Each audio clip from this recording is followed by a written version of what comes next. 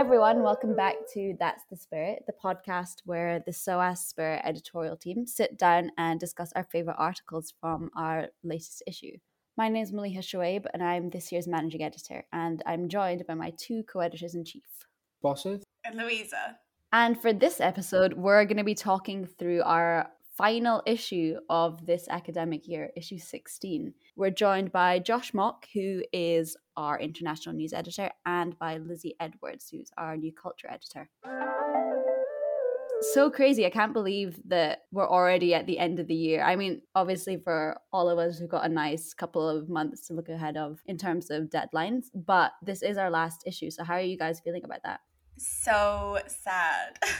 This is my first and now last year of working on the Spirit because it's my final year at SOAS. So I am so sad to be finishing the process, but it's been really fun. Way more fun than I expected in a good way. No, it's been, this is my second year with the Spirit. So it's been very different than my first year, obviously, because we've all been online.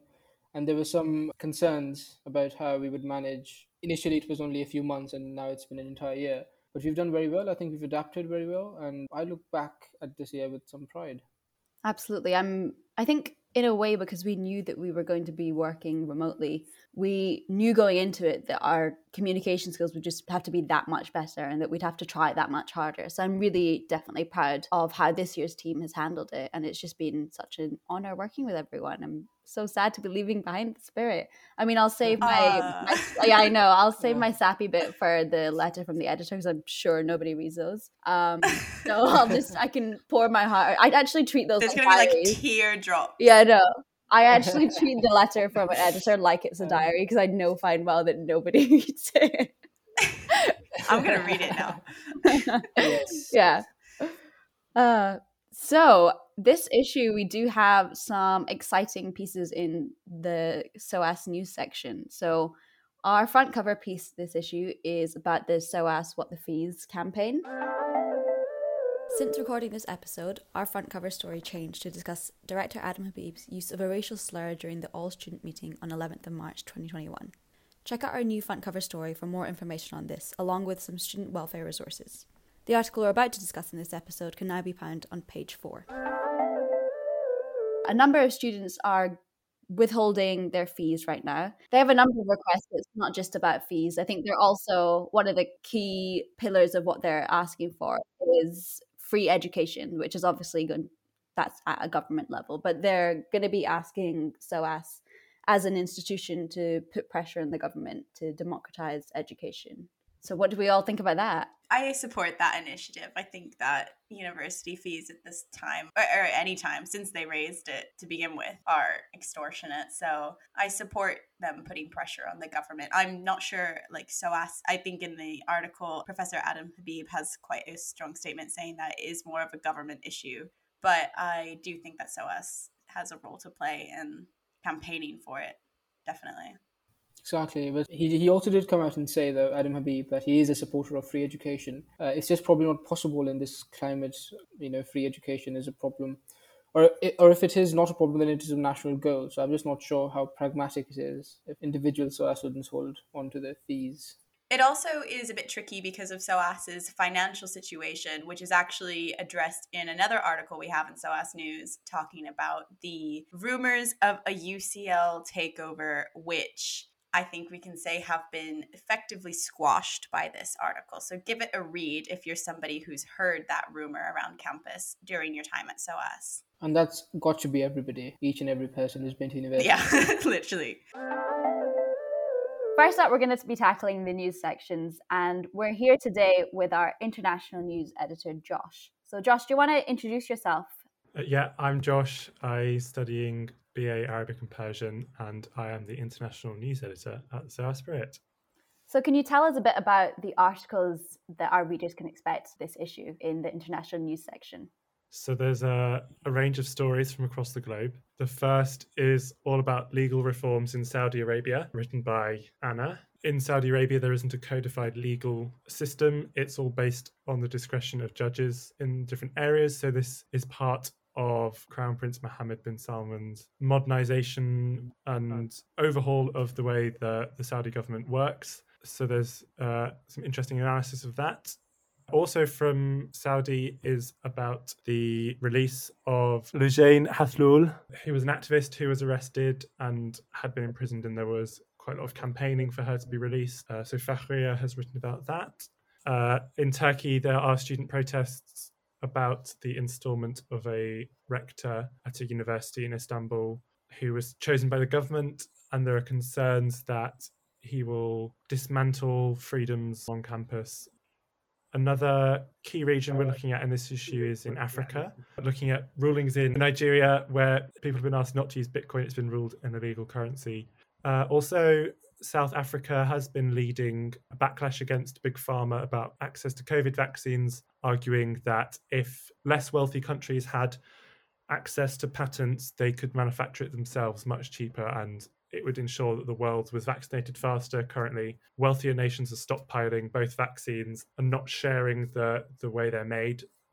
Also happening on the continent is the Ebola outbreak in Guinea. Maxine was looking at what's been going on there and why people are reluctant to A, be vaccinated against it, and B, to trust health teams. And then in Asia, we've got the Myanmar protest looking at the coup and why it happened and what the future of Myanmar looks like. And the final article is about British barrister Karim Khan being elected to the ICC as the new chief prosecutor. That's a good article to read if you're interested in global law. So yeah, Josh, I think you've done a great job this issue, as you have done with all of them in the past, of really giving our readers quite manageable access to these global issues that a lot of people otherwise might not be able to understand if they're just jumping into the stories now. Do you have a favourite article this issue? Yeah, I think it's important to share stories that quite a lot of British media avoid. British media tends to see international news as meaning America and maybe China. But I think there are a lot of things going on in the world that A, we should be aware of in a kind of solidarity sense, and B, things that we can lobby government to make a difference about, things that we can sometimes see our own perhaps colonial past having an impact on the world news happening today. So I think it's important to share those stories and encourage people to think beyond what we see as the world. There's a lot more going on. And yeah, I'm keen to share that. In terms of a favourite article this issue, I think the one about the ICC's new chief prosecutor is interesting because this new prosecutor is a very intelligent, very, very accomplished prosecutor or defence barrister, but there's a lot of issues surrounding the legitimacy of the ICC and the decision in some ways. Some countries were kind of against the idea of having a British barrister at a court where Britain has ignored rulings by the ICC recently. So they argue you can't have a British person there because that's biased. And also questions around his election could be very consequential for probes into war crime allegations against Israel and other countries. So I think this is a person to watch in the world. He could have major global consequences and kind of change quite a lot of what's happening in international relations. Mm-hmm. It's interesting as well because we actually have an opinion piece that goes alongside this article written by Basit, who's our co-editor-in-chief. One thing that did stand out to me, similarly to the ICC piece, is how a lot of the articles in this section are really targeting the centrality of Britain or the West. So one of the pieces that really stood out to me was about the COVID vaccines and access all over the world. I think one of the points brought up by Denise, who wrote the article, is whether or not intellectual property rights should be valid for vaccines when it's such a global issue and something that is really affecting people's lives. Yeah. From a personal opinion, it seems quite immoral that companies can make money from vaccines, but also when you've found something that will save lives and potentially change the world, to then keep it for yourself and not allow others to take it and use that knowledge. Really, I'd say that's neocolonialism. I mean, SOAS's motto is knowledge is power, because the whole idea is that if you have knowledge over a group, you can then control that group. And this is exactly what we're seeing. We're seeing big pharmaceutical companies supported by Western governments hoarding information that would allow other nations to get back to normal and protect their workers and protect people. But instead, we are sitting idly and letting these big companies charge countries phenomenal amounts of money for a vaccine that saves people's lives. And it seems that far too often we're siding with the companies rather than with the people. And yeah, I don't think that's right. Yeah, and I think this is what happens when, under capitalism, medicine and pharmaceuticals become a business rather than a purely social institution. So we'll move on to opinion now. And this is probably, I think, my favorite issue for the opinion section so far. We've got some really, really great pieces. Louisa, do you want to give us a quick overview of what we can expect in this section? So, first of all, we have an article about racism against Asian people as a result of COVID. And then we have an article about the Texas storm, and it's talking about the inequalities that have been spurred on as a result of that, and before that as well. Then we have an article about the post-COVID tourism, what's going to happen, and it's centering on someone who works in the hotel industry in Thailand. And that's a really interesting piece because it looks a bit behind the news at a person who's been very affected by the economy right now. Then we have a piece about the new free speech champion that's being appointed in universities and the potential issues that might arise as a result of that. We also have a piece about medical racism and the history of discrimination within medicine against the Black community specifically. Then we have a piece by our lovely national news editor, Fakhria, and it's talking about the racial tensions in India. Then we have an article by Bassett himself talking about the new chief prosecutor of the International Criminal Court and how that might be a bit of a controversial choice. Then we have an article, which was really interesting, talking about the Black Lives Matter movement in Latin America and how that's potentially been overlooked in the media. And finally, we have an article about Facebook banning news in Australia and the repercussions of big tech having this much power. I think one of the really interesting things about opinion in this issue is that we have two articles that can be matched up in the news section. So we've got the free speech champion piece, which matches up with one of the pieces in national news. And we've also got Bassett's piece. So Bassett, do you want to tell me a bit more about your thoughts on Karim Khan's position in the ICC? Yes, of course. It is one of those articles which, really has two sides to it. At one side, obviously, he's British, so that's good for Britain, I suppose. Also, that he's one of the few non-whites who are in positions of power in any global organization, which is, again, a step forward. However, there are deep-seated problems with this appointment. His past track record, his future plans, the conflicts of interest, and just the overall reliance of international justice on figures, not just like Karim Khan, because I say in the article that it's not just about this one individual. He is the linchpin of a wider phenomenon that is taking place where statism is creeping in our global organizations, which is serving to divide us further. I mean, I would urge the readers to read both the international news article on this and then the opinion piece to just get a holistic view, because I think we've covered this topic very well in this issue. So Louisa, what about you? What was your favorite article in opinion this issue? I found the piece about the spike in racism against Asian people, both in America and the UK, to be quite shocking. The article says that between January and June 2020, the Metropolitan Police had recorded about 457 counts of hate crimes. And I think that's really no surprise given the sort of anti-Asian sentiments that have been spread a lot online and by Donald Trump himself when he calls it the sort of Chinese virus and, and kind of encourages people to resent Asian Americans and China itself as a country. And yeah, I think it just emboldens people who already hold quite bigoted views. And this article just kind of looks about the sort of effect that that's had on the Asian community. And it's very sad. A lot of people don't want to reflect on their own government's failings and they just rather have a scapegoat. One of the most popular conspiracies in America, is that people believe that coronavirus was engineered in a lab in Wuhan and accidentally escaped. I think a YouGov poll in May 2020 found that 57% of Republicans believed that myth. So it's just very depressing that there's this huge sort of wave of anti-Asian racism going on at the minute. But yeah, this article was just interesting and it really illuminates an important topic.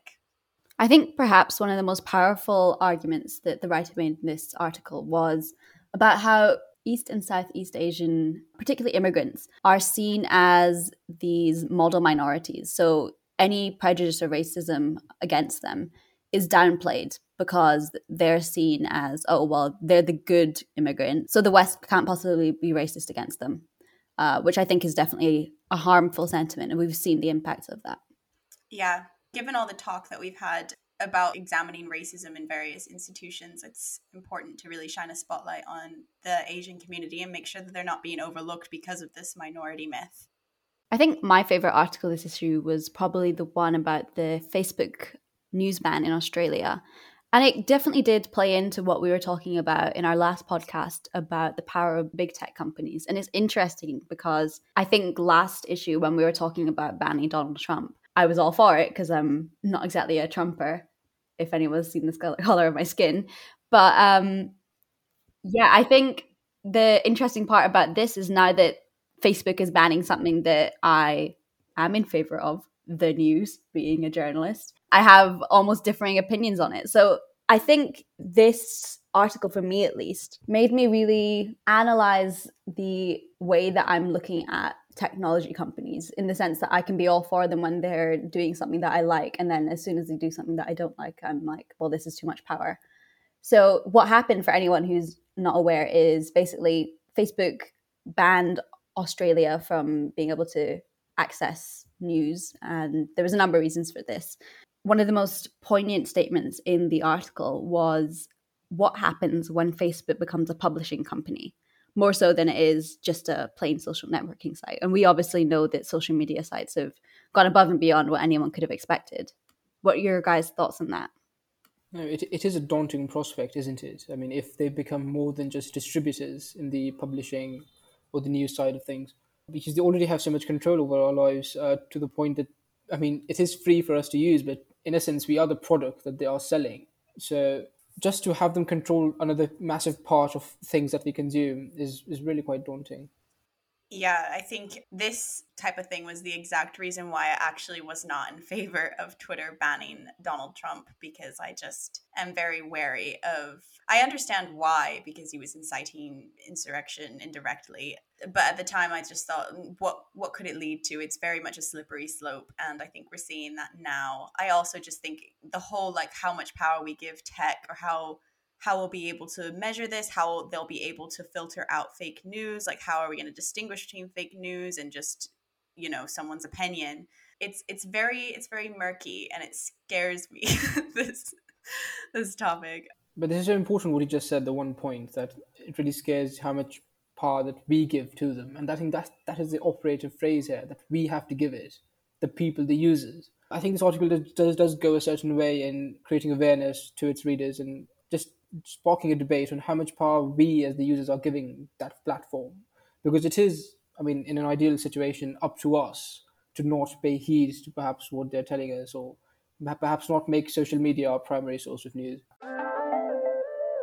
So we'll move on to features now, and we have a number of fun articles this issue. We have a sort of diary, should we say, of somebody's week during the pandemic. And then we have a lovely poem by William Todd. It's a poem called Melody.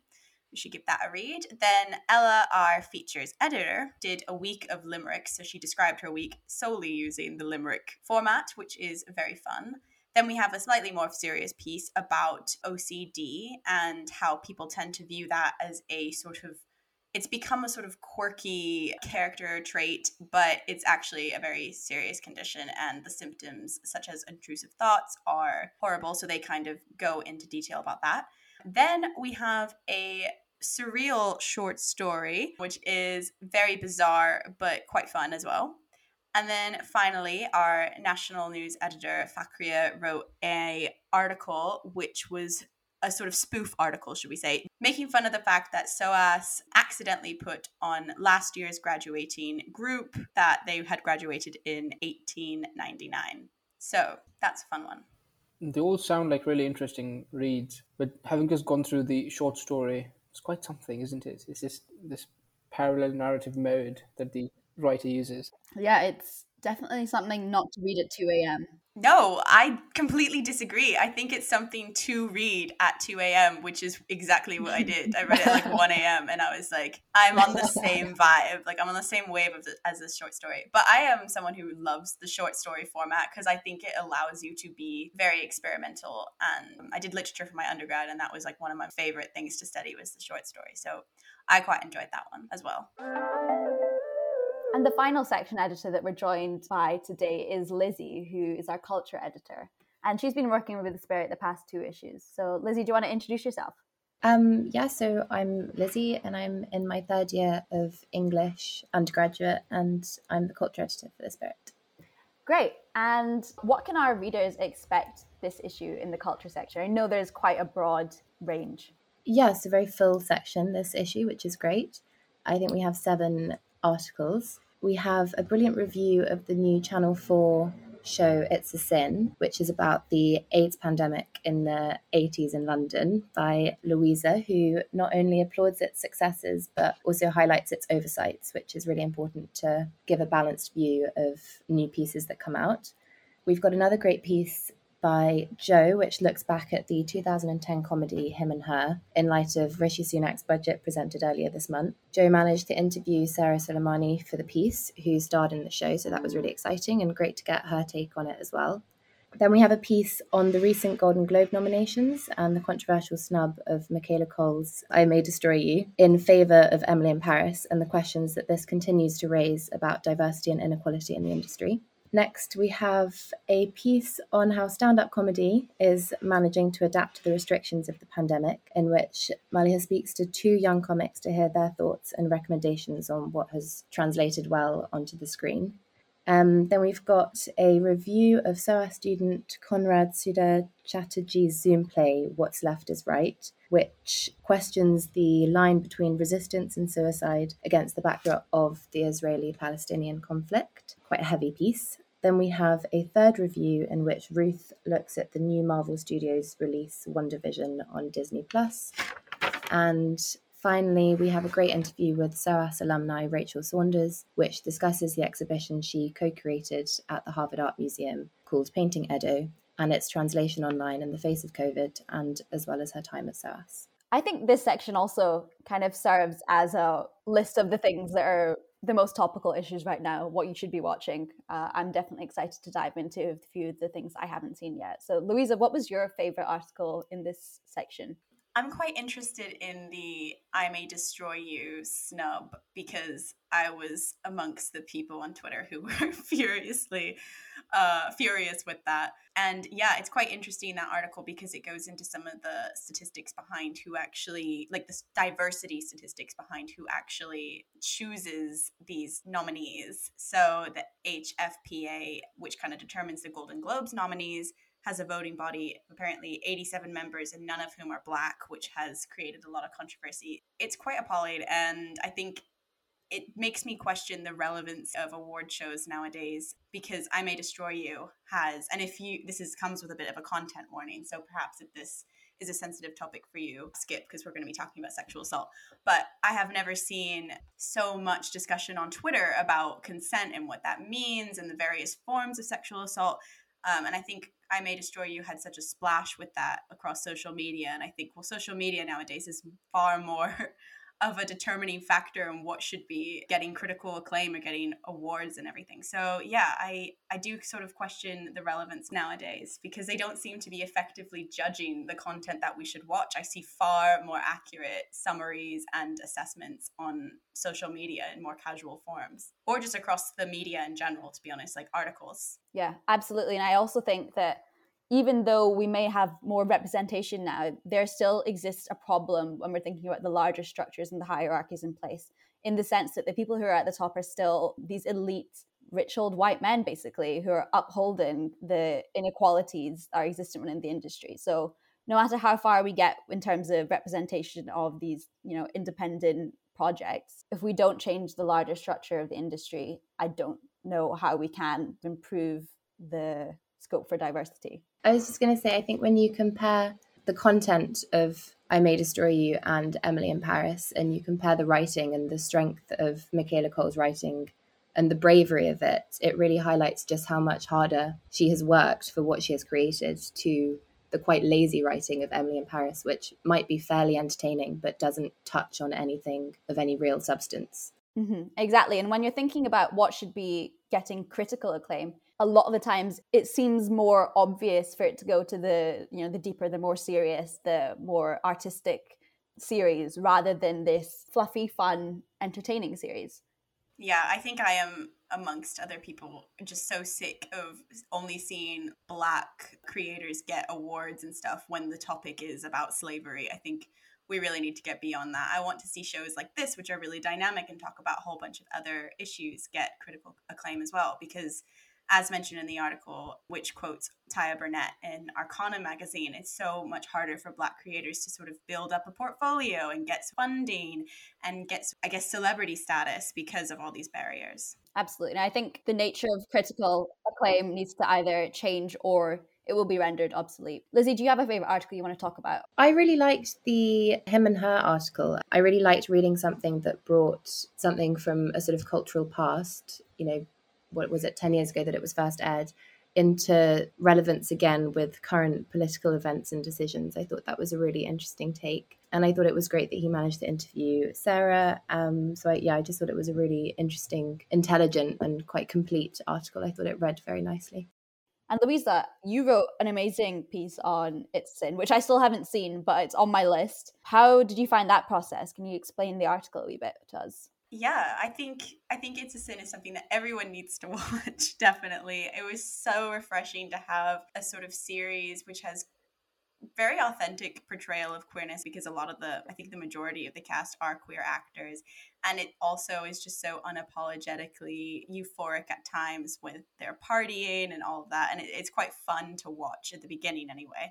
And then, so as much as it's tragic, it's also, sort of a celebration of queer culture as well. But it did certainly have some faults. Some things I wanted to highlight was the sort of gradual narrative sidelining of queer characters of color in favor of Richie, the white protagonist, which kind of more broadly represents the sidelining of queer people of color more generally in society, not outside of the show as well.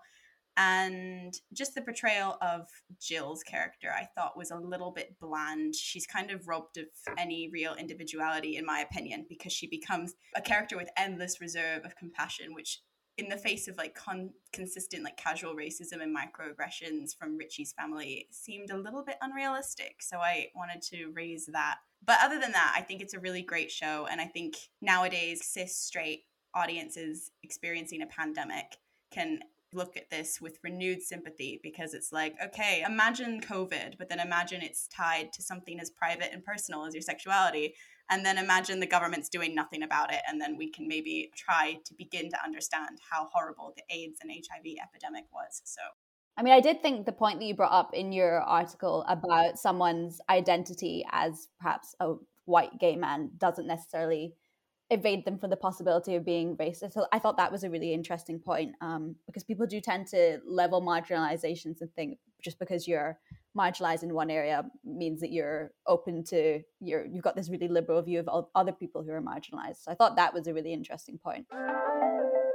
So we'll finish this podcast up by going over the sports and society section, which is definitely the fullest that we've seen it so far, which is nice, because I remember last year we would struggle even getting a couple pages in, and now we have a full section. So Basit, do you want to give us a quick overview of what we can expect in sports and societies this issue? No, we do have a really nice section again for this edition. It really is going out with a bang, certain societies this year. So we have 3 society shout-outs to begin with: the SOAS Water Aid Society, the SOAS Iranian Society, and the SOAS Afghan Society. And of course, all of these societies are just giving a brief overview of how their year has been, what they've done, what they're planning to do next year, and just really an overview for readers that are interested. We then have an article by Artemis, which really quite nicely combines stock analysis with vaccination and how they're both related and its implication on the wider British economy. And indeed, we could then extrapolate this to the global economy. It's really a nice read. Then we have Our Streets Now, which is a piece on the SOAS chapter of an organization which is the target of ending sexual assault. We then have SOAS Marrow Brings Hope for the Morrow, this very interesting title of an article. This is again the SOAS chapter of an organization which is creating awareness about how easy it is for students, especially that are young adults, to donate their bone marrow, which is really helpful to patients of blood cancer. We then have an article on the Dead Philosophers Society here at SOAS. We then have an article on the British Red Cross on lockdown and its effects and its workings on mental health and self-care and how they're both interrelated. And we finally have the Dominoes of Sports and Sanity, which is the last sporty article in this edition. And again, linking the choice of people to go and attend sporting events in person and its effects on people's mental health. We then have a really interesting article on horse racing and its reliance on Arab money, to be specific, the money of the Sheikh of the United Arab Emirates, or very specifically Dubai, and his organization, his sporting organization, which really contributes to the global relevance of horse racing. And then we finally have an article called Open Season on the Open, talking about tennis and how it's done, how it's fared during this lockdown. So some really interesting reads. What do you guys think? Which one piques your interest? I think as a philosophy student at SOAS, I was really interested in the Dead Philosopher Society article. And in this piece, Sohan goes into how philosophy at SOAS has been something that's kind of, I guess, been seen as dying off, in the sense that a lot of our modules aren't typical modules that you see in a canonical list of texts that you study at university. And a lot of the times at SOAS, philosophy has been criticized as either too much religion rather than philosophy, or as being quite epistemologically non-diverse, I guess, only really covering the same post-colonial, post-structural, postmodern thinkers. So in this piece, Sohan goes into how the Dead Philosopher Society has sort of been rehabilitating philosophy at SOAS. They do weekly meetings. They've also collaborated with other London universities. So I think what this society is doing is really important, and I really enjoyed reading their perspective. And what about you, Basit? Did you have a favourite article this issue? For me, the article that linked the Manchester United stock with how vaccines were doing and just its broader connection to the British economy was really quite brilliant. Quite a brilliant analysis, really. And analysis, I know, sounds boring, but this article brings it home in the end, because it sort of tells us how we can predict what will happen with vaccinations and what will happen to the economy, and then obviously that translates to how the world will be and when we'll be able to go out and buy all the things that we want to buy. What this article really does in its essence is tracks how the vaccination drive is going in the UK and its effect on Manchester United stock, which is listed on the New York Stock Exchange. And we can obviously see that there's a correlation as people start to get vaccinated, the stock starts rising, which means that as consumers, people who buy Man U tickets and merchandise and their stocks as well, the consumer confidence is increasing. And that means not only Manchester United is doing very well, but also all of the businesses and big corporations that rely on people's confidence in the economy and the markets, and the ability to go out and spend and enjoy is increasing. So this was sort of the, I would say, the last word on if somebody still had doubts of where the world was going. It is a good sign, and we have this article shows us the numbers to prove it. And that concludes our episode on issue 16.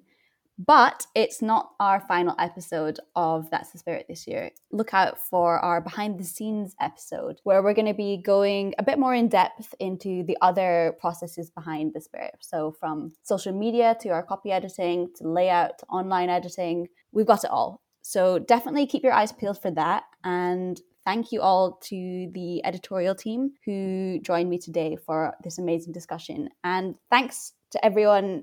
No, actually, I'm going to get sappy.